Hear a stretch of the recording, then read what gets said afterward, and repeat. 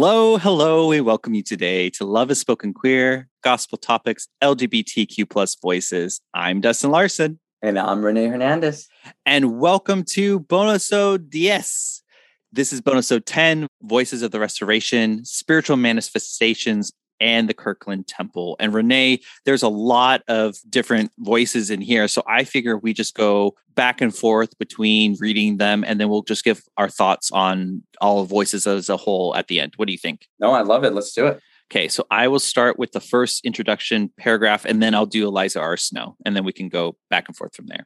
Below are the words of Latter-day Saints who were in the Kirkland Temple during its dedication and in many other meetings that followed. Many compared their experiences to what the ancient saints experienced when they were endued with power from on high on the day of Pentecost. Eliza R. Snow. The ceremonies of that dedication may be rehearsed, but no mortal language can describe the heavenly manifestations of that memorable day. Angels appeared to some, while a sense of divine presence was realized by all present, and each heart was filled with joy inexpressible and full of glory. Sylvia Cutler Webb. One of the earliest recollections was the dedication of the temple. My father took us up on his lap and told us why we were going and what it meant to dedicate a house to God. And although so very young at the time, I clearly remember the occasion. I can look back through the lapse of years and see, as I saw then Joseph the prophet, standing with his hands raised towards heaven, his face ashy pale, the tears running down his cheeks as he spoke on that memorable day. Almost all seemed to be in tears. The house was so crowded that children were mostly sitting on older people's laps. My sister sat on father's, I on my mother's lap. I can even remember the dresses we wore. My mind was too young and at the time to grasp the full significance of it all. But as time passed, it dawned more and more upon me, and I am very grateful that I was privileged to be there. Oliver Cowdery. In the evening, I met with the officers of the church in the Lord's house. The Spirit was poured out. I saw the glory of God, like a great cloud, come down and rest upon the house, and feel the same, like a mighty rushing wind. I also saw cloven tongues, like as of fire, rest upon many, while they spake with other tongues and prophesied. Benjamin Brown.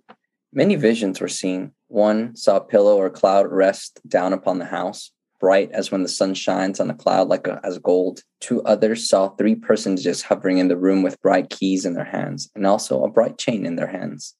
Orson Pratt. God was there. His angels were there. The Holy Ghost was in the midst of the people, and they were filled from the crown of their heads to the soles of their feet with the power and inspiration of the Holy Ghost. Nancy Naomi Alexander Tracy. When the temple was finished and dedicated, they were two of the happiest days of my life. The fitting hymn that was composed for the occasion with the Spirit of God like a fire is burning. It was verily true that the heavenly influence rested upon that house. I felt that it was heaven on earth. That was kind of like a round robin or lightning round of voices of the restoration.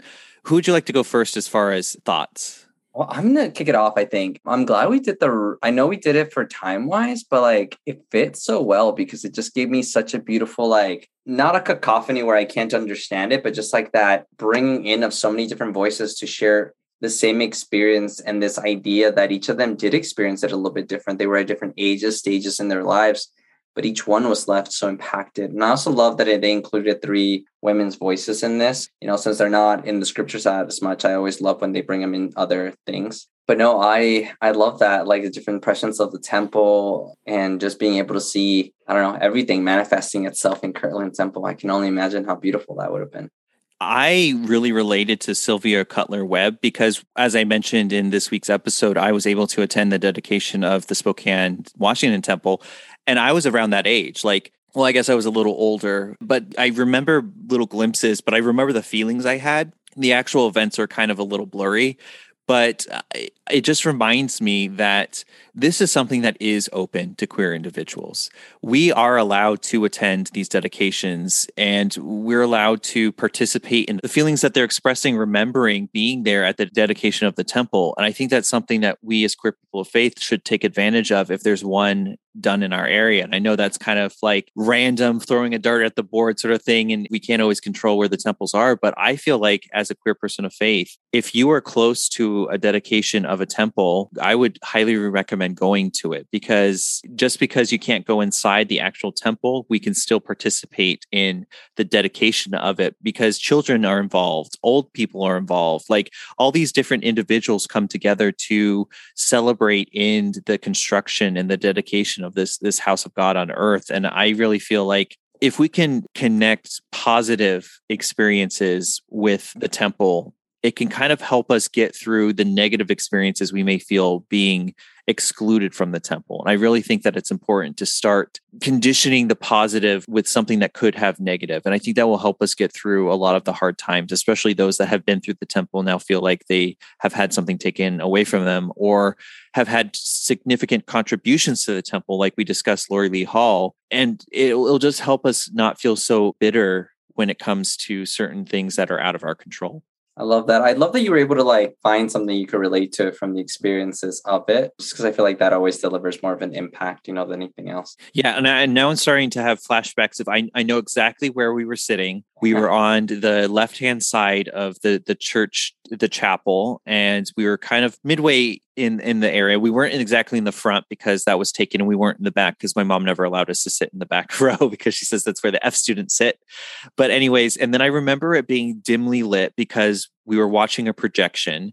And then I just remember standing up and waving it. And I remember seeing the Spirit of God. So like, again, some things are burned in my memory, mostly the feelings, but for the most part, it's one of those things that I'm glad that I was able to experience in my lifetime, because it's rare. It's rare for people to, it is. It is a very privileged experience to be close to a temple in order to be able to participate in the dedication. So again, listeners out there, if you're in the vicinity of a temple that's about to be dedicated, even if it's broadcast, like maybe COVID is going to allow more people to experience it, because we're now so accustomed to having things broadcast that I think maybe that could be something that can be happening going forward for us to experience it, that we don't need to physically be there, but we can still have a connection to the temple. I love that.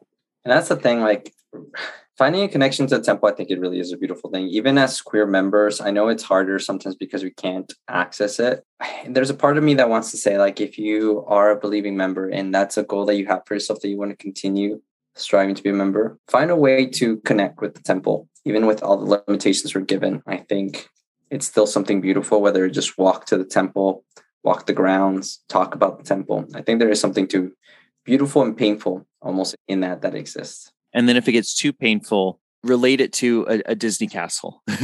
Like find joy in it, and find a Disney castle that you can then find solace in. And that's just me Disney nerding out right now. But if that brings you that brings you joy and happiness, do a whole compare contrast of all the Disney castles to temples. But anyways, so listeners, if you have your voice that you'd like to add to the Voices of the Restoration, feel free to send them into lovespokenqueer@gmail.com, or you can send us a direct message on social. We can be found on Facebook, Instagram, and Twitter. And the last thing we have to do is thank our listeners for listening. And remember to always be true to you. And love one another.